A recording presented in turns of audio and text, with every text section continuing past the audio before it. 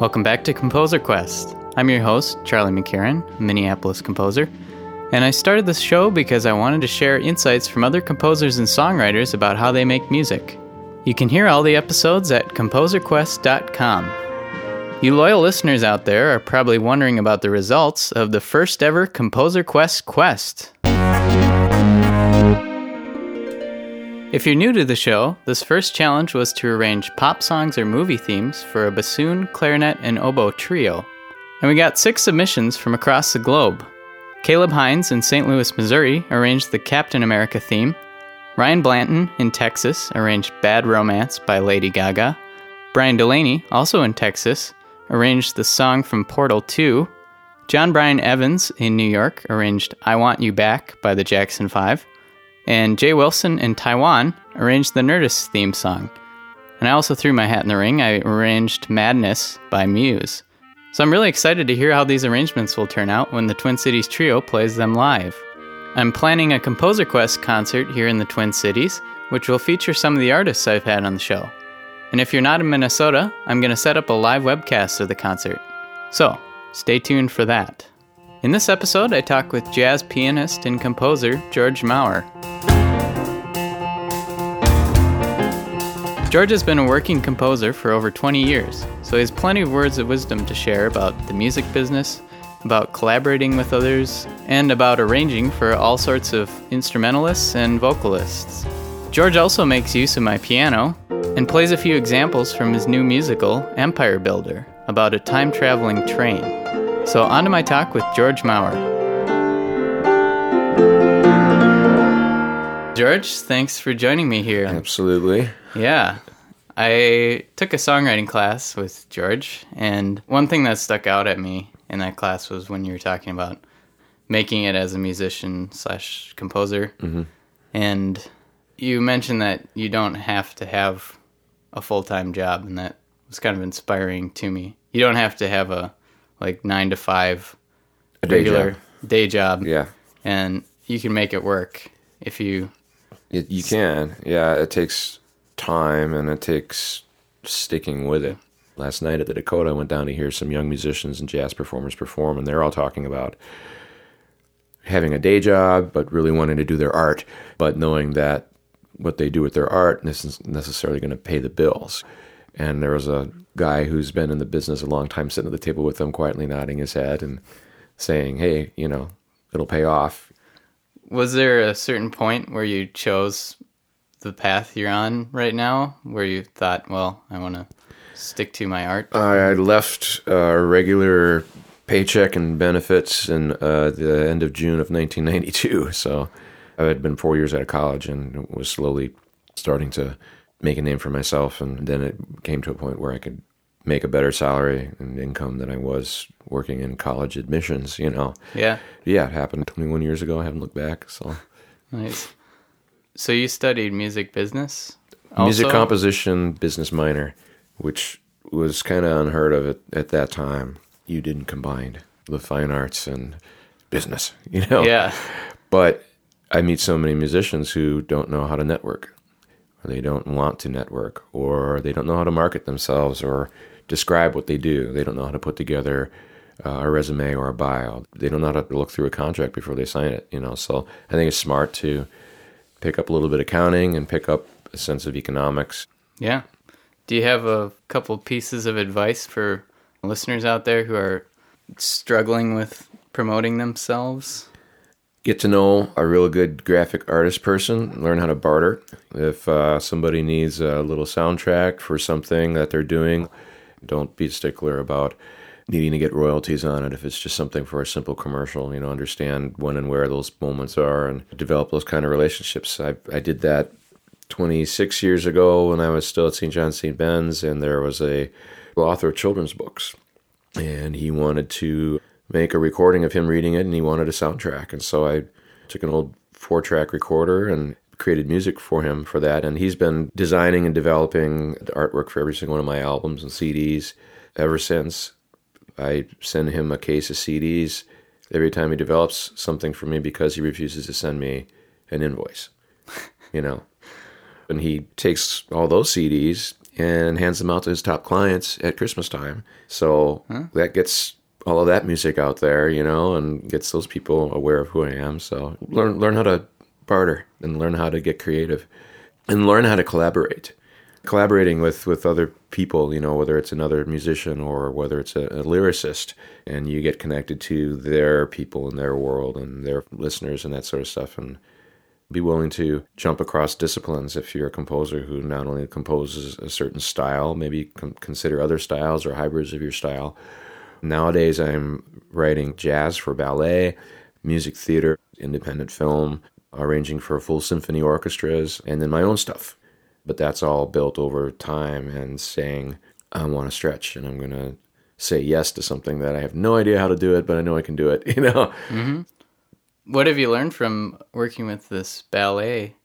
You've worked with a couple ballets. Ballet dancers think in 8s, not in 4. So when you want to develop a phrase, it's got to be 8 beats and 8 counts because they need to get time from one end of the stage to the other.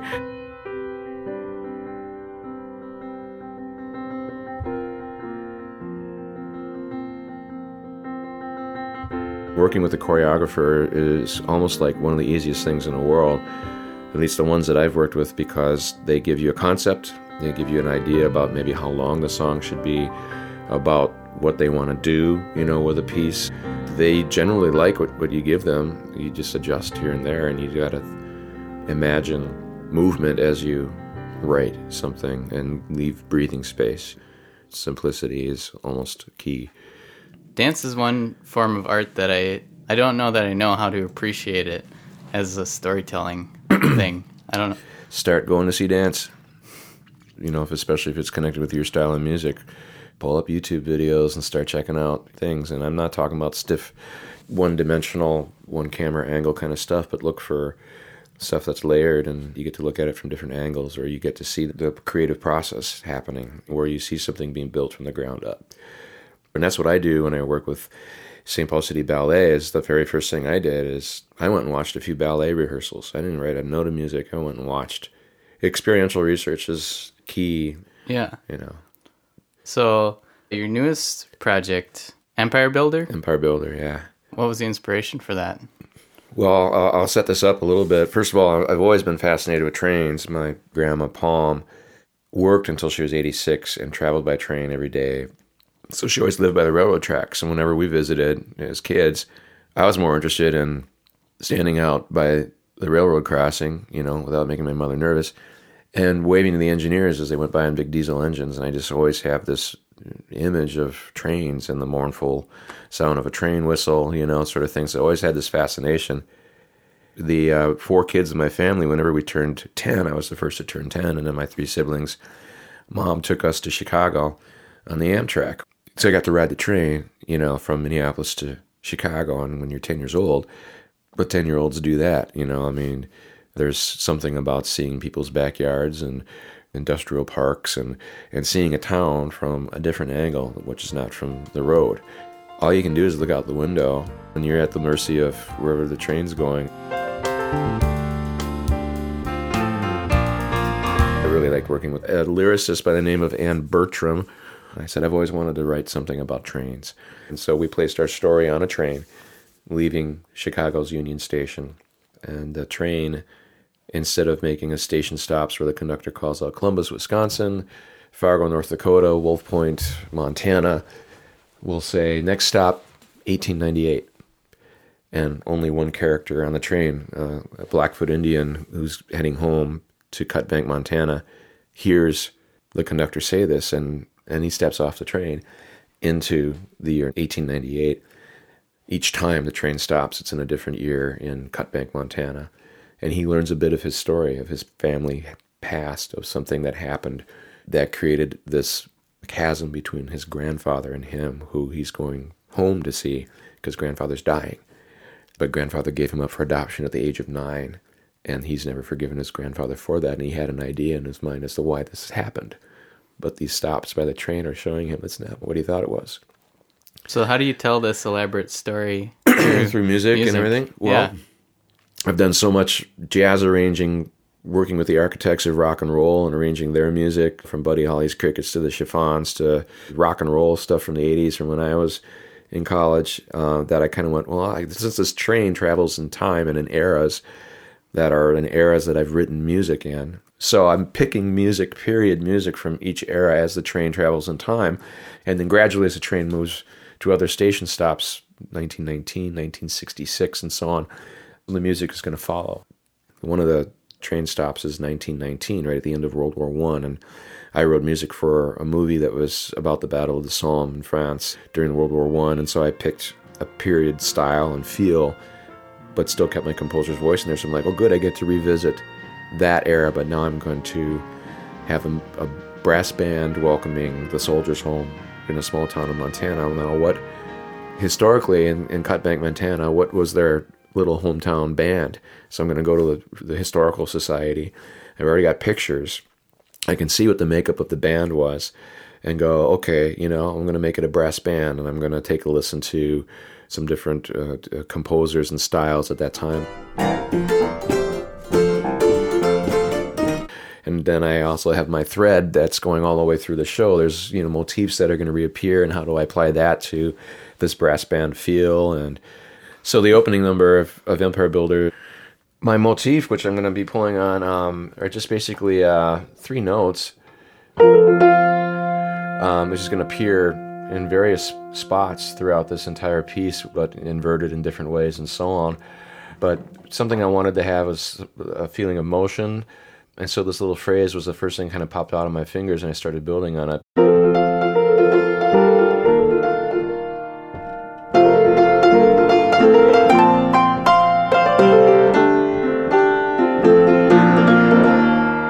We have the introduction of our first major character. His name is Jimmy. He's white collar, mid-40s, kind of like Sam the Eagle from the Muppet Show, conservative, American values, in love with the romanticism of the Great Northern Railroad. And so I wanted to create an anthem for him. The painting of him, I've got mandolin in the background, I've got accordion, piano, and then a little bit of a military drum beat, way in the distance, evoking glory days kind of thing. When we knew bad from good, when we knew where we stood, we had pride in our nation, and always had time for friendly conversation. Empire Builder, give me one last ride. But this anthem that he sings is in conjunction to a hip intellectual black woman named Dr. Holder, who's our other major character, whose ancestors worked the railroad and helped build the railroad. When she pops in, we got authentic 1957 Hammond B3 organ. Daddy, who ran the engine? Won't you tell me? Won't you tell me? I used the same chord structure and changes under both of them, knowing that later on in the show I'm going to layer the two of them on top of each other and have their melodies intertwine. What was it Empire you dreamed Builder, of? give me What was it you worked for? And then in each one of these turnarounds, from his into hers, we have this motif. Which is that same thing we opened up with. When you're taking these motives and placing them in different eras, is it the instrumentation more that changes, or is it your composition style, or? I let the composition style do the changes, and I do these kind of subconsciously. I don't realize I'm doing it until all of a sudden it's kind of there. So you gotta trust your intuition and your instinct. I try and just throw the notes down on the page, let Finale just kind of put everything down, and then I strip away melody and kind of redistribute that and paint later. But it's the sketch, the piano's the sketch. There are certain points that as I'm going along, I'll put a little note in the Finale score and say, flutes here, or guitar, or fretless bass, or whatever. But I try not to put a bunch of staves up and look at all of this real estate and go, how am I going to fill all that? But I build the piano score first, and then I go, okay, where am I going to distribute this to? And the bass line, the left-hand stuff is usually, the easy part. Quite often, I'll just block piano and do like the footballs or half notes and just kind of outline chords. So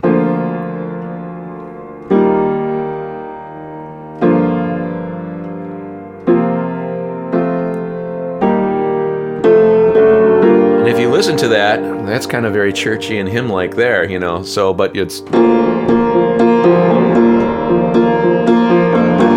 and it does sound a little bit like, you know, Journey, you know, sort of thing. But it's just slightly different enough. Does harmony and harmonic progressions come to you first before you have melodies, or is it kind of a mix? They kind of come with, but they're a split second before is usually how it happens. Chord changes are important for me, and key centers are important. If you don't start off in the right key for something, especially if you're working with lyric, it won't inspire you to write in the right sort of way, I think, or make decisions.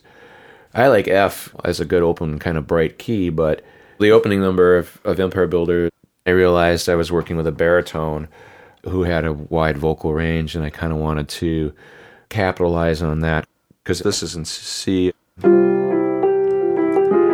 Initially, before it was in C sharp minor, D flat major, or C sharp. So a half step made all the difference to the feel of that whole section. That's something I haven't thought about as much. It's like I sometimes think of keys as being all similar, just you know. But then when I started doing a little more capoing on guitar and singing the melodies, and it is amazing how a half step can change. Especially with voices. Especially also when you think about the instruments that you're writing with and the range that you want, you know, and being aware of what the high end of a flute, and if you got a flute playing below an F and the C is the lowest a flute can go, and you're trying to have them play in that range at forte, which they really can't, it's very breathy, and you're playing against something else, it's never going to cut through. So you either have to decide, well, I'm going to use up in here and get more of that warmth and color for the flute's range, or I'm going to take that and double it with a bassoon or oboe, or change the dynamics, or strip away something else that's happening, like get rid of the piano in that section and just let something else happen. I will be there, take me there. If I'm writing for a specific vocalist, the very first thing I say to them, okay, what's your sweet zone? What's the range that you operate best in between? What are your money notes? Where are the highest notes I can put you on? I will be there, like he never was. Well, what have you learned from orchestrating a full, like, symphony orchestra piece? Really have learned the importance for me of working with a co-arranger who knows a lot more about the instruments than I do. I work with Ken Vork. He's the guy that buffs and polishes all of my scores when I'm done with them, because I want them print ready, and he just knows how to place dynamic marking and how to really make it look presentable. Is nitpicky. When I get these arrangements that I've done for Minnesota Orchestra on the pop side, Ken will say, well, here's the rule of thumb for when you're working with horn and F, and you're working with 4 horns and Fs. 4 horns and F don't act like 2 violins and a viola and a cello. You can't think about it as an SATB thing. You know, horn number 2 normally doubles trombone 1, or whatever the formula is, you know, in order to create these colors. And so I learned a lot about sketching things out and using a brass section, and dynamically brass can blow anything out of the water, you know, but strings have to really work at it, and woodwinds especially too. What I've learned how to do is how to paint with sections, how to bring sections in and bring them out, or leave certain voices and pair them up with something. A bassoon works really nicely with a cello and with a baritone voice.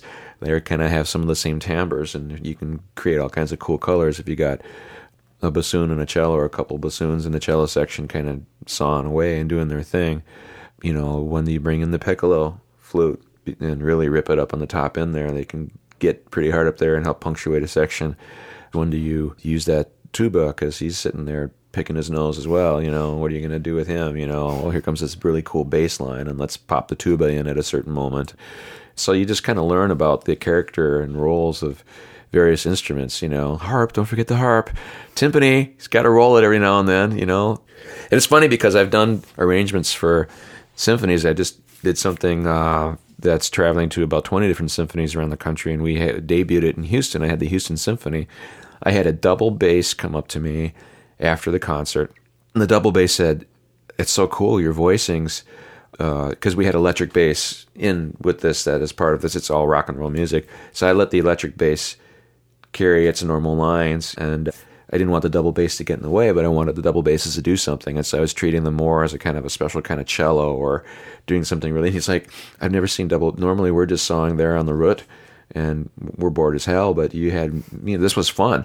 I had a horn 2 player come up to me and say, "You had me playing higher than horn 1. Do you know I never get to do that?" And it was really cool because it was just for a moment, and it didn't piss off horn number 1 at all that he didn't get the role. He said, "But you gave it to me." And he's like, "No one does that." And I'm like, I had no idea what I was doing. I just decided I wanted horn 2 to go up. So trust your intuition. Yeah, I guess is what it comes down to too, in your ear.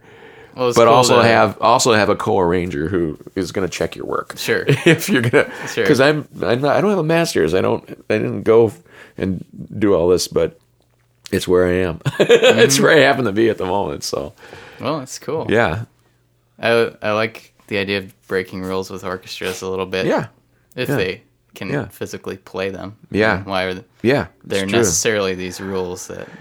I was analyzing a solo from a Time of the Season by the Zombies. It's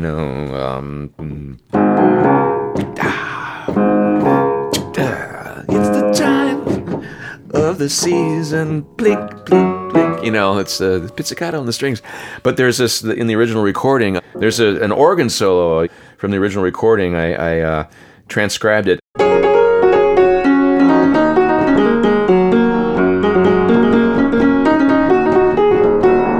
And I kind of went, in the original orchestral arrangement, I put that all in the strings. So all the strings are kind of... When we got to the first rehearsal for this, the conductor, all of a sudden I was noticing he had to work that section with the strings. He kept working it and working it and working. I was like, cool, great. He's getting... But I didn't realize that I was wasting their time and the string player's time because he had to work this section, because it's not typical to throw in grace notes and these kind of angulars for classical string players to have to go... It's just a lot of moving of the bow, and I wasn't thinking. I'm like, oh, cool, I'll throw this in the strings. Met with him afterwards. He's like, throw that in the woodwinds. And so I completely moved it all up to the flutes and the oboes and pulled in the bassoons and brought in the clarinets, And so I got this section now where they're all up there going, because the fingers are more nimble, you can pull that off. And then what I had the woodwinds doing before that was...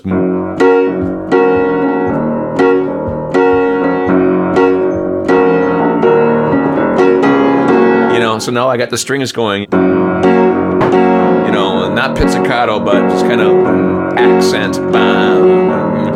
And it worked. I flipped it and went, okay, I shouldn't, So there's sometimes when Finale's going to play it back really nice for you, Yeah. Oh, yeah, great, but, and never trust a studio mix. If you're working with Phil Spector, Wall of Sound, because everything is not the real world, because you're compressing stuff in the studio and you're all this other stuff. And so we've got Ike and Tina Turner's River Deep Mountain High. We were trying to figure out why it didn't sound the same or wasn't feeling the same, and I had to really, really mess with dynamics and let more of the rhythm section carry this piece. So you learn.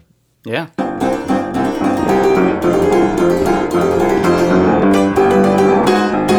God, I can spend all day here in your bedroom playing this piano. Sorry, dude. Go walk the dog. I'm going to play with the piano. Well, silent movies. Piano players, you and I got good incomes because we'd go to the movie theaters and we'd watch the screen and we'd paint the action.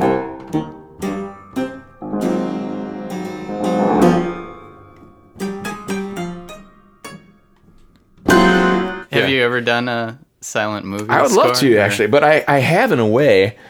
Strangely enough, being a church musician in the Catholic Church, you are quite often painting the meditative time while the priest clears up the altar and goes and sits back down with improvised music that's either based off of something or it's reacting. I'm always looking up. Well, I think one thing that every composer should do when they're putting notes to page, never assume that what you've just put to the page is the final authority or the final feel of what you want to do, especially the jazz musician in me says, well, here's this. But what if you kind of like mess with the time signature,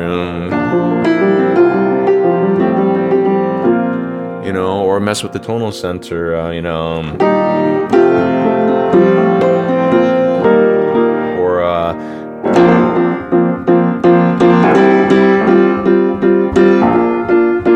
so be willing to kind of like shake up what you're writing.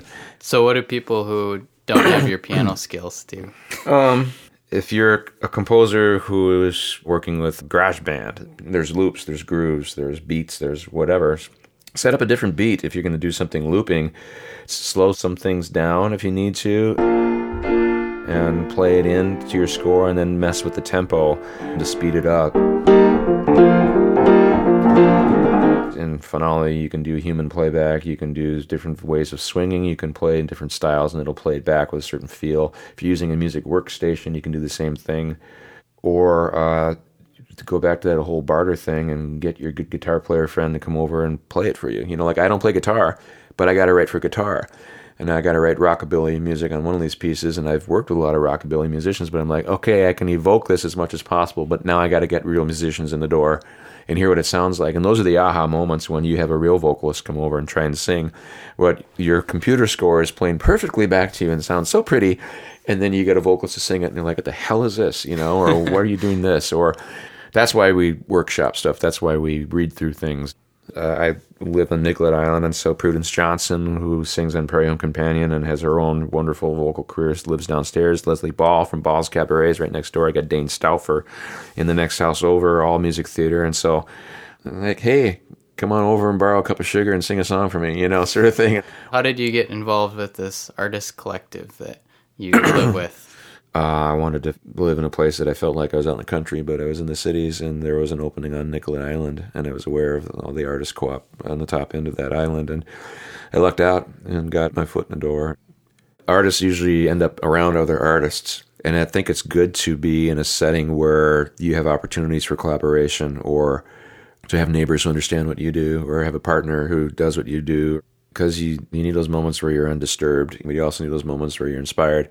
And for me to look out my window on Nicollet Island and to see art in my yard because there's a potter down the road, or for my neighbors to hear my jazz group rehearsing at my place, you know, on a summer day and we throw the windows open, or for me to come home to my front porch and see Leo Kottke picking guitar, you know, it's like, wow, I like being around artists. Well, George, it's been a pleasure having you here. Yeah, nice. And I still got some latte left, even though it's a little bit cold, but this has been nice, you know. Thanks for joining me for this episode of Composer Quest with George Maurer. For more of George's music, you can visit georgemaurer.com, and Maurer is spelled M-A-U-R-E-R. As always, if you've enjoyed listening to the show and want to say hi, you can find Composer Quest on Facebook or Twitter. I'll leave you with a sample of another George Maurer song called You Don't See Me.